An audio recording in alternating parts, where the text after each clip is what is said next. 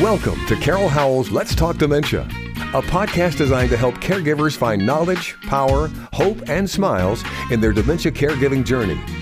Welcome to Let's Talk Dementia. Here's your host, best-selling author, Carol Howell.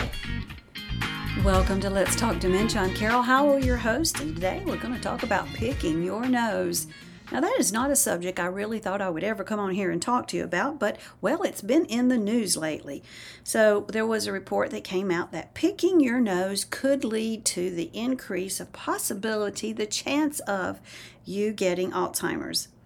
Well, my husband told me this article he had read, and I'm like, that just sounds weird to me. And, well, it is a little bit weird and a little bit concerning, because if we are honest with ourselves, well, who doesn't do that at least every once in a while? So we've all opened ourselves up to the possibility of Alzheimer's, and how is that? Well, first you need to know that this new train of thought has not been proven by science. It is actually, according to what I'm reading, an overview of studies that had been published of what causes Alzheimer's and Alzheimer's research, that it's a potential. They're not saying it does, that you're just, on that road because you picked your nose when you were 12.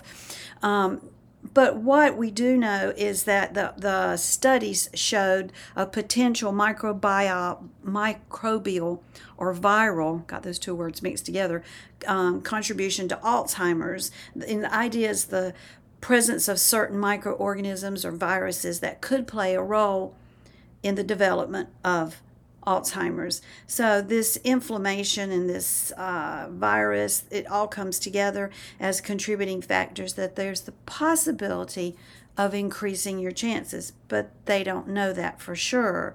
So, getting a little freaked out over the fact that this is something you have done or maybe you presently do should be on your list of things to worry about today. However, maybe if you really feel the need, you need to do that, making sure your hands are really clean, because what happens, they say, is that you're introducing bacteria from your hands and you're breaking the membranes in there, and it's allowing that to get into the brain. So a lot of study has to be done to find out just how true all of that is. But if you want to do things to prevent having Alzheimer's, okay, go ahead and make those changes in your life. But consider the things that we know work, like exercising 3-4 times a week, where you're getting 20 minutes of aerobic exercise and or strength building exercise. If I could just stop a minute on that, I think I've spent a lot of my life thinking I needed to exercise an hour a day every day. And in my life, that's just sort of kind of hard to do. I mean, sure, I could do it. I could get up earlier and make it happen, but I already get up earlier than I want to. But by breaking it down to 30 minutes, 5 times a week, well, that's just more doable. So, and that's better than no days, right? 3 days a week's better than 0. 4 days a week's better than 1. So you keep working till you get the maximum that you can work out in your life that you can maintain and do something you enjoy doing. Because if you hate it, you're going to find 14 reasons not to do it.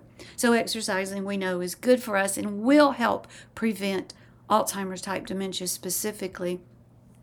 And then another thing that you can think about, my microphone just went funny there, is how you eat, what you are eating. Are you eating healthy foods?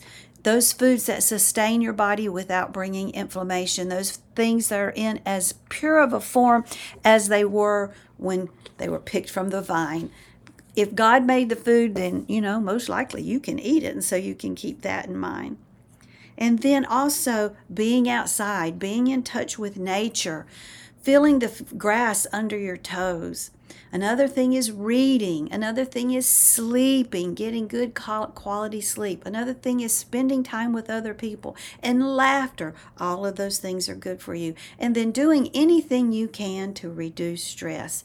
We need to spend more time thinking about that, maybe a little less time thinking about picking our nose. So now the question in my life is, I have this little granddaughter, and she loves to get right in my face, and the next thing you know, she has her finger in my nose. Wonder what that means. I don't know. I hope you guys have a good day. Blessings and smiles. A special thank you to our sponsor, Veterans and Families of America. These amazing people are available to help veterans and their spouses receive benefits to which they are entitled. You can reach them at 904-528-1084 or by email at information@vfamerica.org. Be sure to tell them Carol sent you. Veterans and Families of America, these people care. Thank you for being part of Let's Talk Dementia.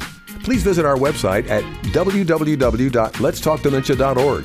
All our books, podcasts, and videos are available there, and you can schedule a free phone consultation with Carol while you're at the website. Click Menu in the top right-hand corner, then choose Schedule Time with Carol. We look forward to hearing from you. Blessings and smiles.